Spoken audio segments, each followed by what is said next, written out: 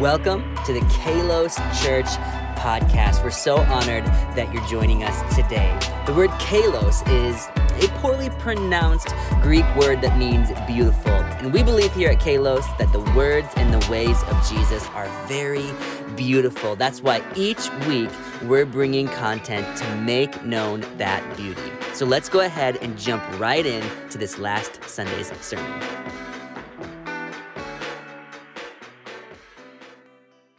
I believe that prayer works sometimes. Amen. I believe that prayer works sometimes. Isn't that the reality of what we feel? I pray this prayer and God provides a miracle, but then I pray the exact same prayer in this situation and the healing doesn't come.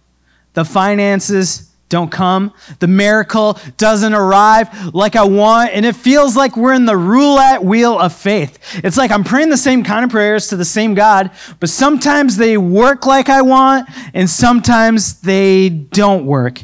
And in fact, when I look at the scriptures, I see a shocking reality, and it's we're not alone in this feeling. In fact, there's a prayer that Jesus, the Son of God, prayed, and his prayer was not answered. Isn't that wild to think that Jesus had a prayer that wasn't answered? Let's read it in John 17. In verse 20, I am praying, this is Jesus praying, I am praying not only for these disciples, but also for all who will ever believe in me through their message. I pray that they will all be one, just as you and I are one, as you are in me, Father, and I am in you. And may they be in us so that the world will believe you have sent me. I have given them the glory that you gave me so that they will be one as we are one. I am in them and you are in me. May they experience such perfect unity that the world will know that you sent me and that you love them as much as you love me. Well, 2,000 years after Jesus prayed that prayer in John 17 and over 40,000 Christian denominations later, how's that prayer working for you, Jesus? It doesn't look like it's being answered. In fact, Dr. Martin Luther King, he once said in a sermon that Sunday mornings are probably the most segregated hour in America. And so Jesus prays for us to be unified, but the fact is we're not unified in the church. And some of you might disagree with me on that point. And actually, you're proving my point when you disagree with me. Somebody preach that. And so I wrote it like this, and this is a message of comfort today if you've ever wrestled with these feelings of inconsistency when it comes to answered prayers. And so let me read it like this. When Jesus prayed for unity in the church, was he praying God's will? Yes. Was Jesus praying with faith? Yes. Was Jesus praying with sin? No. Did Jesus see this prayer bring unity to all those who would believe? Well, 40,000 Christian denominations later, no, or at least not yet. Just like us, Jesus is waiting for prayers to be answered. Prayer works sometimes. I mean, look at the Apostle Paul who wrote most of the New Testament letters in Acts 19. This is how the scriptures describe Paul. God gave Paul the power to perform unusual miracles. When handkerchiefs or aprons that had been merely touched his skin were placed on sick people, they were healed of their diseases and evil spirits were expelled. So he had this supernatural power to heal people in random ways. But then Paul writes, as he writes his ministry experience down in letter form, he writes in 2 Timothy 4:20, Erastus stayed in Corinth, and I left Trophimus sick in Miletus. So he has the power to heal, but then when his friend is sick, he leaves him and doesn't heal him. You have this power. Why won't you use it on Trophimus? We all have a Trophimus, don't we? 1 Timothy 5:23, this is him talking to his mentee, a pastor in training named Timothy. He's training him, and you think if he was going to pray for anybody to be healed, it'd be someone he's training in ministry and prayer life and supernatural ministry. And this is the advice Paul gives his mentee Timothy. Don't drink only water. You ought to drink a little wine for the sake of your stomach because you are sick so often. Paul has the power to heal, but he leaves his friend sick. Paul has the power to heal his mentee, but instead of praying for his supernatural healing, he says, bro, get a Merlot. And all the people who aren't sure what they think about alcohol said, amen. And this is the reality of what we see in the scripture. If you are Christian long enough, you're going to have to wrestle with the inconsistency of prayer.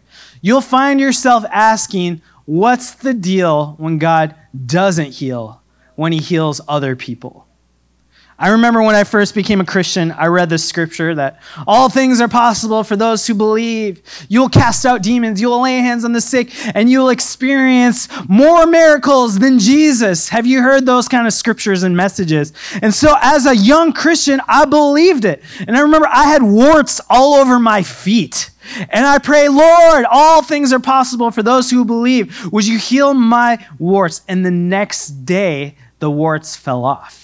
And I was like, God heals. And then I went to another church service and the pastor said, hey, come to the altar, come to the front if you want to experience healing. And I said, wow, God has healed me in the past. He's going to heal me again. And I had been wearing eyeglasses and contacts since the second grade. And I was like, I want my sight to be healed. So I ran to the altar and I said, Lord, I'm laying my contacts at your feet. Would you heal me? And then I left the church service without glasses, without contacts. And I got in my car and I said, I will drive by faith, not by sight. And so I drove my car, trusting the Lord, no doubt in my heart. And long story short, I totaled that car a year later. And so what happened? Did I only have faith to heal warts, but not my eyesight? What's the deal when God heals some, but not all? Have you ever wrestled with those kind of prayers? And so I feel like, wow, sometimes prayer works, and that's funny when it comes to warts and things like that. But when it comes to dealing with the death of a loved one, when it comes to all these job losses that are happening all around us, when it comes to our marriages and our kids and our families, and we see this inconsistency, it's devastating. God, where are you? God, what are you doing? Why won't you respond to my prayers like you used to? And so this is a message that is probably going to be painful for a lot of us. It's a message that's painful for me, but how do you respond when you don't get your way with the Lord? I mean, that's a question. If you live your faith long enough, you're going to have to answer. How do you respond when you don't get your way with the Lord? When you find yourself trusting the Lord, you give to the legacy offering at Kalos Church, but then the next month you get laid off. You're like, God, what are you doing? When you're trying to be a godly mom and dad, but things aren't working out like you wanted to. You want to raise a child in the faith, and you're like, God, I would give this child to you. I would raise this child in the ways of the Lord. Why won't you make this work out like I want? But then you see someone else dealing with an unwanted pregnancy. You're like, Lord, why is this so inconsistent? What's happening? When you're facing sickness after sickness, when you're experiencing the death of a person who only brought good into the world, and you're like, why did they have to die when people who don't even love you, they just have these seemingly happy lives? What's happening? When you're trying to get married, but it feels like everybody else is moving forward without you? When you've been dealing with a depression for decades, and you're trying to figure out, how can the joy of the Lord be my strength? I mean, just being real, this is a vulnerable community who right now is waiting on God for a miracle. You're waiting on God for a miracle, and I know how painful that can be. I know how excruciatingly painful that can be, but also how numbing it is at the same time. I am someone who right now is crushed by the weight of waiting. And I think there are many people in this room who understand. And so what do we do when we're not getting our way with the Lord? Do we get offended and leave him?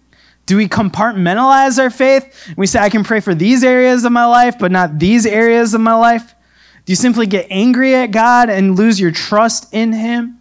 I know many of us have talked about dealing with church hurt, but I'm sure that there are people in this room right now who are dealing with God hurt. You're offended with God. Do you just assume that God is angry with you and your sin, so that's why things aren't working out? I mean, it's so difficult. Many of you know our story.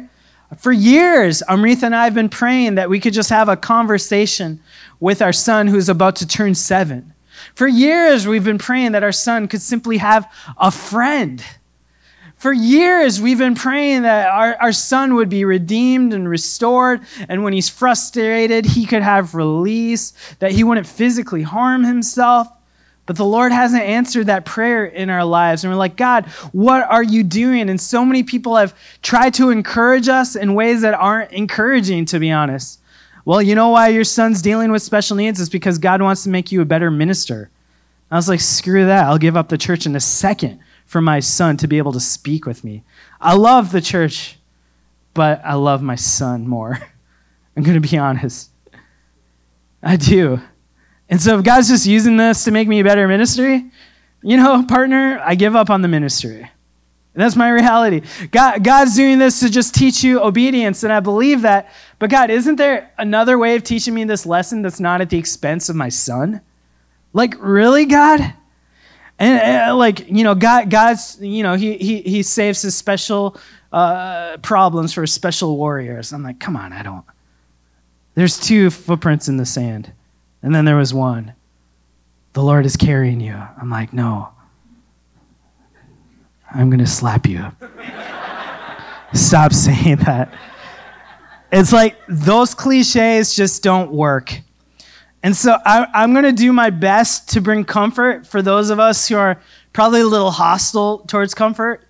I've yelled at people who have tried to comfort me with bad theology or good theology. I'm going to be honest. But I am a pastor.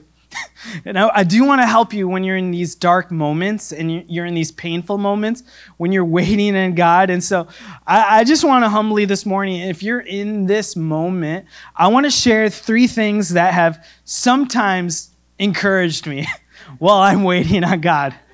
Just sometimes. Would that be helpful for you? These are 3 things that have sometimes encouraged me. They don't always encourage me. And so the first thing I want to share is this. Things were just getting started when Jesus said, "It is finished" on the cross. The kingdom is here, but we're also still praying for the kingdom to come. And so on the cross, Jesus, you remember that? He says, "It is finished," right? He's down on the cross. He's saying, oh, wow. And he breathed out his last. He's redeemed the world. He saved us from sin. He's put an end to death and violence. It is finished. But when I look at the world around me, things don't look very finished. I see a lot of tragedy and poverty and heartache and injustice. I'm like, God, what is going on? And so, I mean, just to explain it, when Jesus died on the cross for the sake of our sins, he absorbed sin upon himself, right? He defeated sin. Well, how many of you guys in this room still sin? So Jesus defeated sin, but you still sin. So was it defeated, actually? All right. By his stripes, he's whipped and all this. By his stripes, we are healed. So Jesus absorbed all sickness and conquered death on the cross. He died on the cross, but then he rose from the grave, overcoming death once and for all. Hallelujah, glory. But do people still die? Not a trick question. Yes. So Jesus defeated death, but do people still die? Yes. So what's going on here?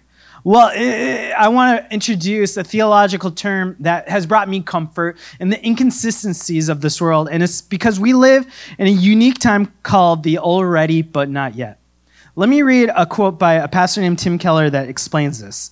God's kingdom is present in its beginnings, but future in its fullness. This guards us from an under-realized eschatology. Eschatology is a fancy theological word that means kind of like your belief on the end times, the end of it all. So this guards us from an under-realized eschatology, expecting no change now. God's like only going to help us in the future. When Jesus comes back, that's when things are going to be good. So an under-realized eschatology, expecting no change now, and an over-realized eschatology, expecting all will change now. Jesus died on the cross, so everything's supposed to be happy and cheery immediately. In this stage, we embrace the reality that while we're not yet what we will be, we're also no longer what we used to be. And so we're living in this time in a broken world of inconsistency where we've experienced some people get healed, we've experienced some miracles, but not the fullness of all the miracles that will ever happen. I love this illustration for explaining the already, but not yet. In 2012, Amrita and I were in a Kansas wheat field, and we got married. And Amrita was in her wedding dress, and she looked great. Amen? You didn't see her, but you should have said amen faster. And so we're at this wedding, and we say these vows, and the pastor says, Pastor Garth, who preached last week, he says, I now pronounce you husband and wife. So at that point, we're married, right? Amen? Right. We're married. The wedding has been fulfilled. The promises, the vows from the engagement season has been fulfilled, but it had not been consummated. Glory to God. So we're married, but were we operating in the fullness of marriage? My God, we were not. And so we drove away from the Kansas wheat field wedding on a tractor. And that was a long tractor ride. That was a long tractor ride. But then when we got off the tractor and we approached the castle and I carried her through the threshold, my goodness, we consummated the marriage. So we lived in a period, though, before marital night sex, where the wedding was fulfilled but not consummated. Are you tracking with me? And that is the period that we're living in right now. We've experienced one glory, but there is a greater glory yet to experience.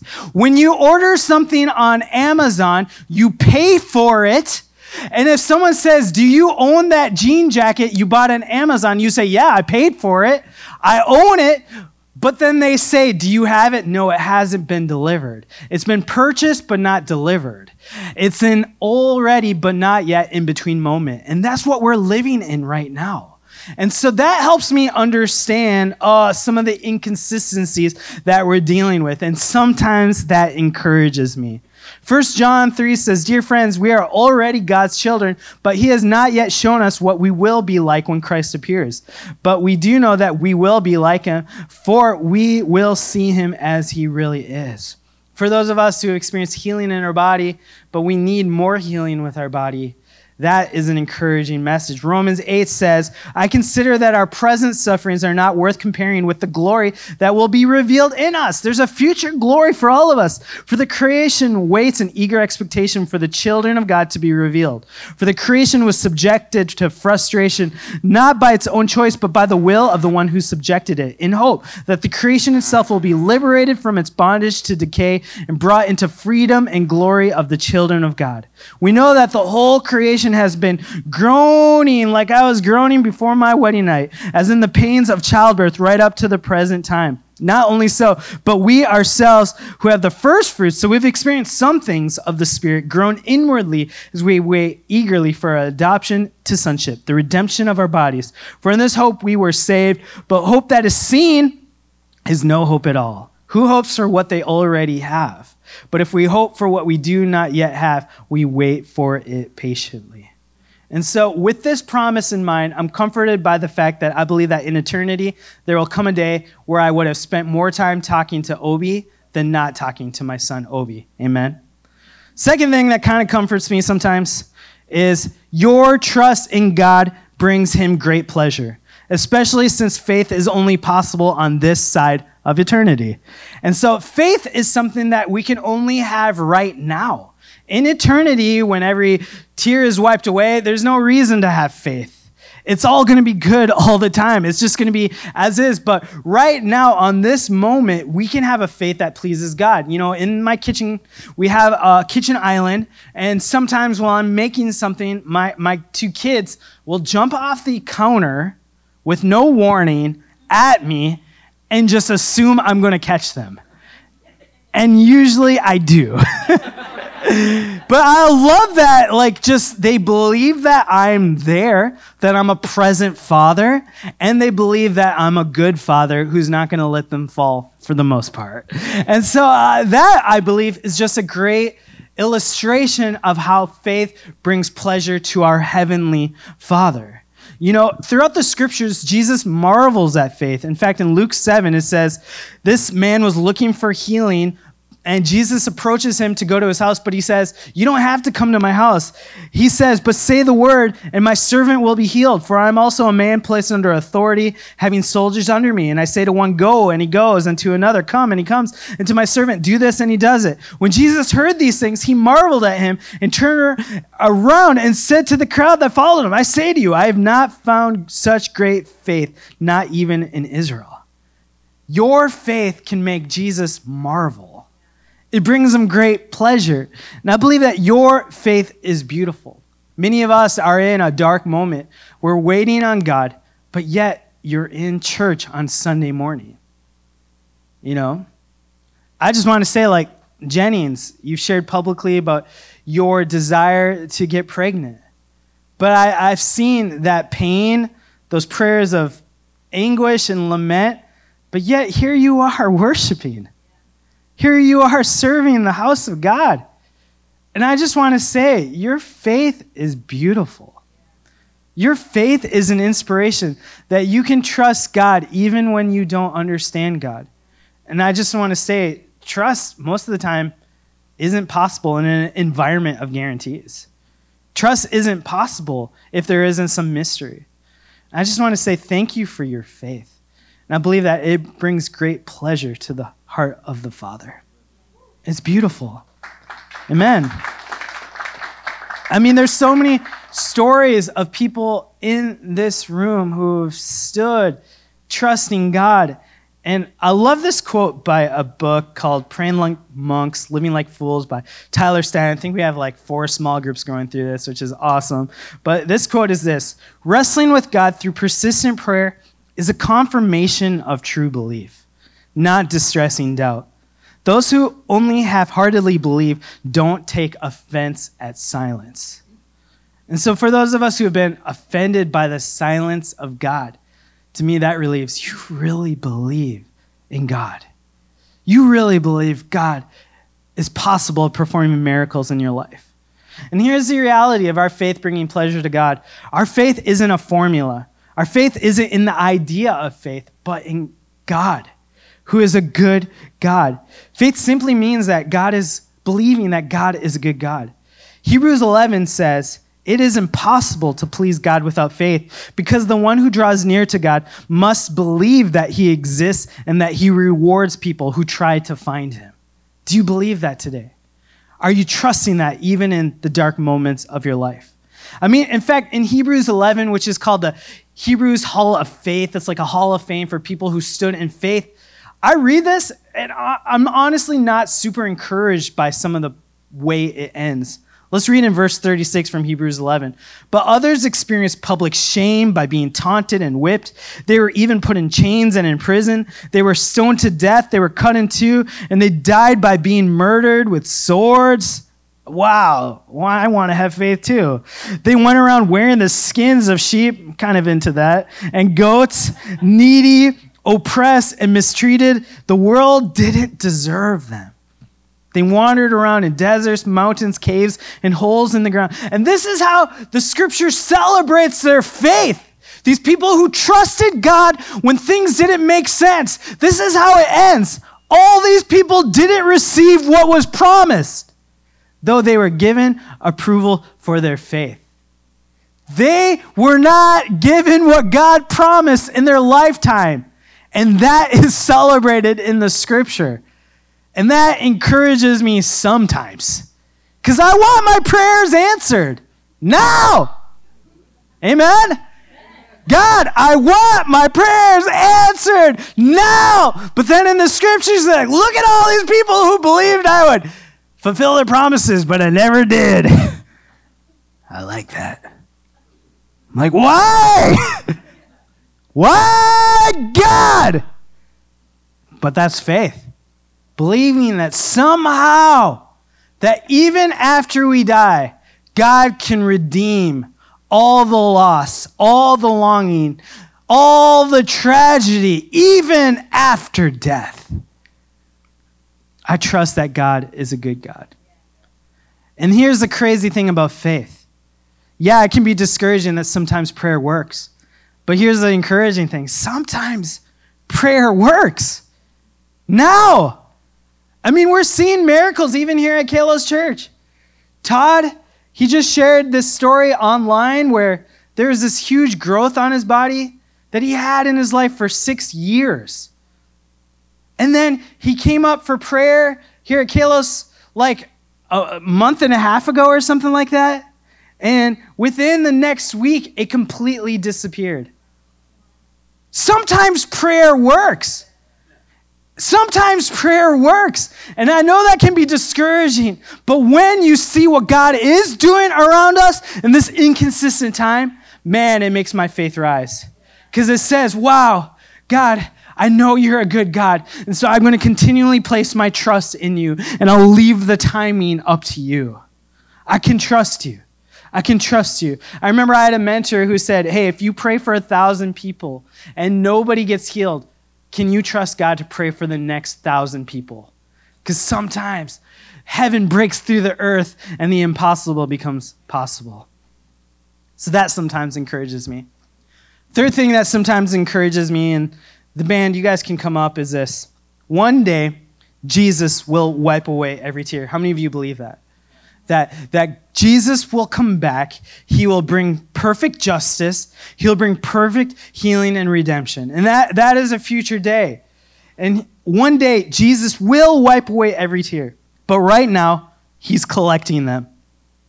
Not only does Jesus hear your prayers, he's holding them and interceding for you. And I need you to understand this, the heart of the Father. His silence is not absence. In your life, his silence is not absence. Psalm 56 says this, you keep track of all my sorrows. This is a prayer to God. You keep track of all my sorrows. You have collected all my tears in your bottle. You have recorded each one in your book. Your tears have not been forgotten by God. Revelation 5, this is talking about the end of the age. Talking about the prayers of the saints. Each one had a harp, and they held gold bowls filled with incense, which are the prayers of God's people.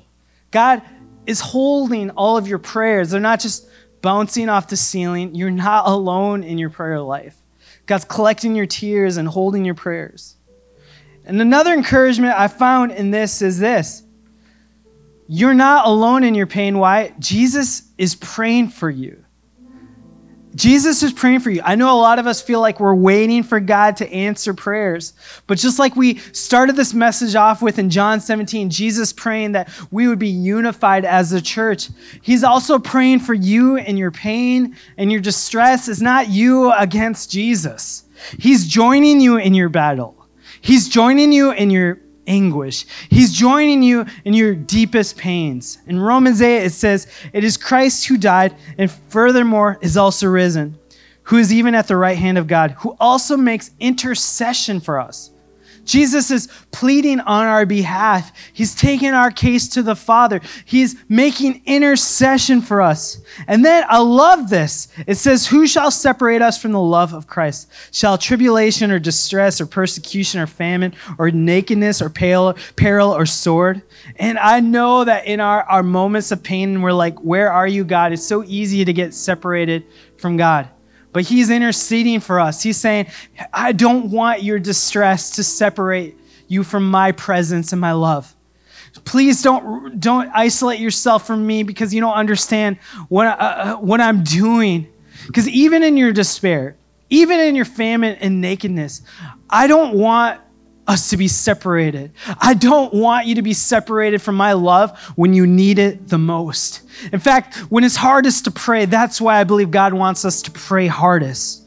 And he says in verse 36, as it is written, for your sake we were killed all day long. We are counted as sheep for the slaughter. Yet in all these things we are more than conquerors through him who loved us. For I'm persuaded that neither death, nor life, nor angels, nor principalities, nor powers, nor things present, nor things to come, nor height, nor depth, nor any other created thing shall be able to separate us from the love of God, which is in Christ Jesus our Lord. And so with that in mind today, Kalos, I just want to ask you, When you don't understand what's going on, will you choose to trust God? When you are having a hard time believing God, will you say, God, help me in my unbelief? And I know it's so difficult. And I want to open up a moment for us to receive prayer, receiving the prayer that even Jesus is praying on our behalf, interceding for us right now, contending for us, standing in the gap on our behalf. And I know that these statements that I share can feel like cliches. I know it might not bring any comfort. And so what I want to do is just impart comfort through the Spirit of God. I'm not your answer, but I believe that God is. And so I want to invite us all into the presence of God. I remember about 3 years ago, I went to a pastor's conference when I was in the height of my depression and pain and anguish when it came to my children. I was in the new shock of dealing with all that requires of special needs parents. And I went up to this pastor and I said, can I have dinner with you? And it was supposed to be like a happy time with prayers. There's this Pastor Aaron Stern and this Pastor Glenn Packiam. And I was like, it felt cool. Wow, I can have dinner and their jokes and laughing. But I was like, I trust these guys' theology. And so I pulled out my journal and I asked them the most hardcore theological questions about theodicy. Basically, how does God allow this pain and injustice and all the things I was wrestling with? I was like, why won't God let me do for my son what he did for his children? It's not fair. Why won't God answer my prayers? All of these kind of things. And they just said, Pradeepan, we don't really know all the answers for you. We don't actually have the theological cliches you're looking for. But what we can do right now is pray together. We can invite the Spirit of God to do what only He can do. We're going to make room for the Spirit of God to enter and be your comfort, be your presence, be your life, be your healing. And I know the times when we want to separate from God the most because we're angry, honestly, that's the time when we need to invite Him in the most. And so we just prayed, and honestly, I wept and wept. I was embarrassed. It was awkward, but I did feel an impartation of comfort, maybe just a tiny seed of faith. And I've just been trying to nurture that. It's so small, but it's there. It's there.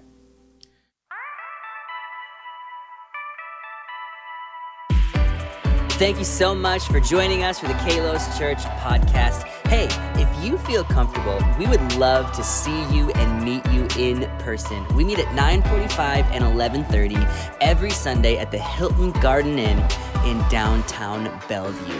If you want to join us, head to www.kalos.church. You can get all the information you need and sign up so we can make sure there's a safe place for you to come and experience the beauty of Jesus with you. We'll see you next time.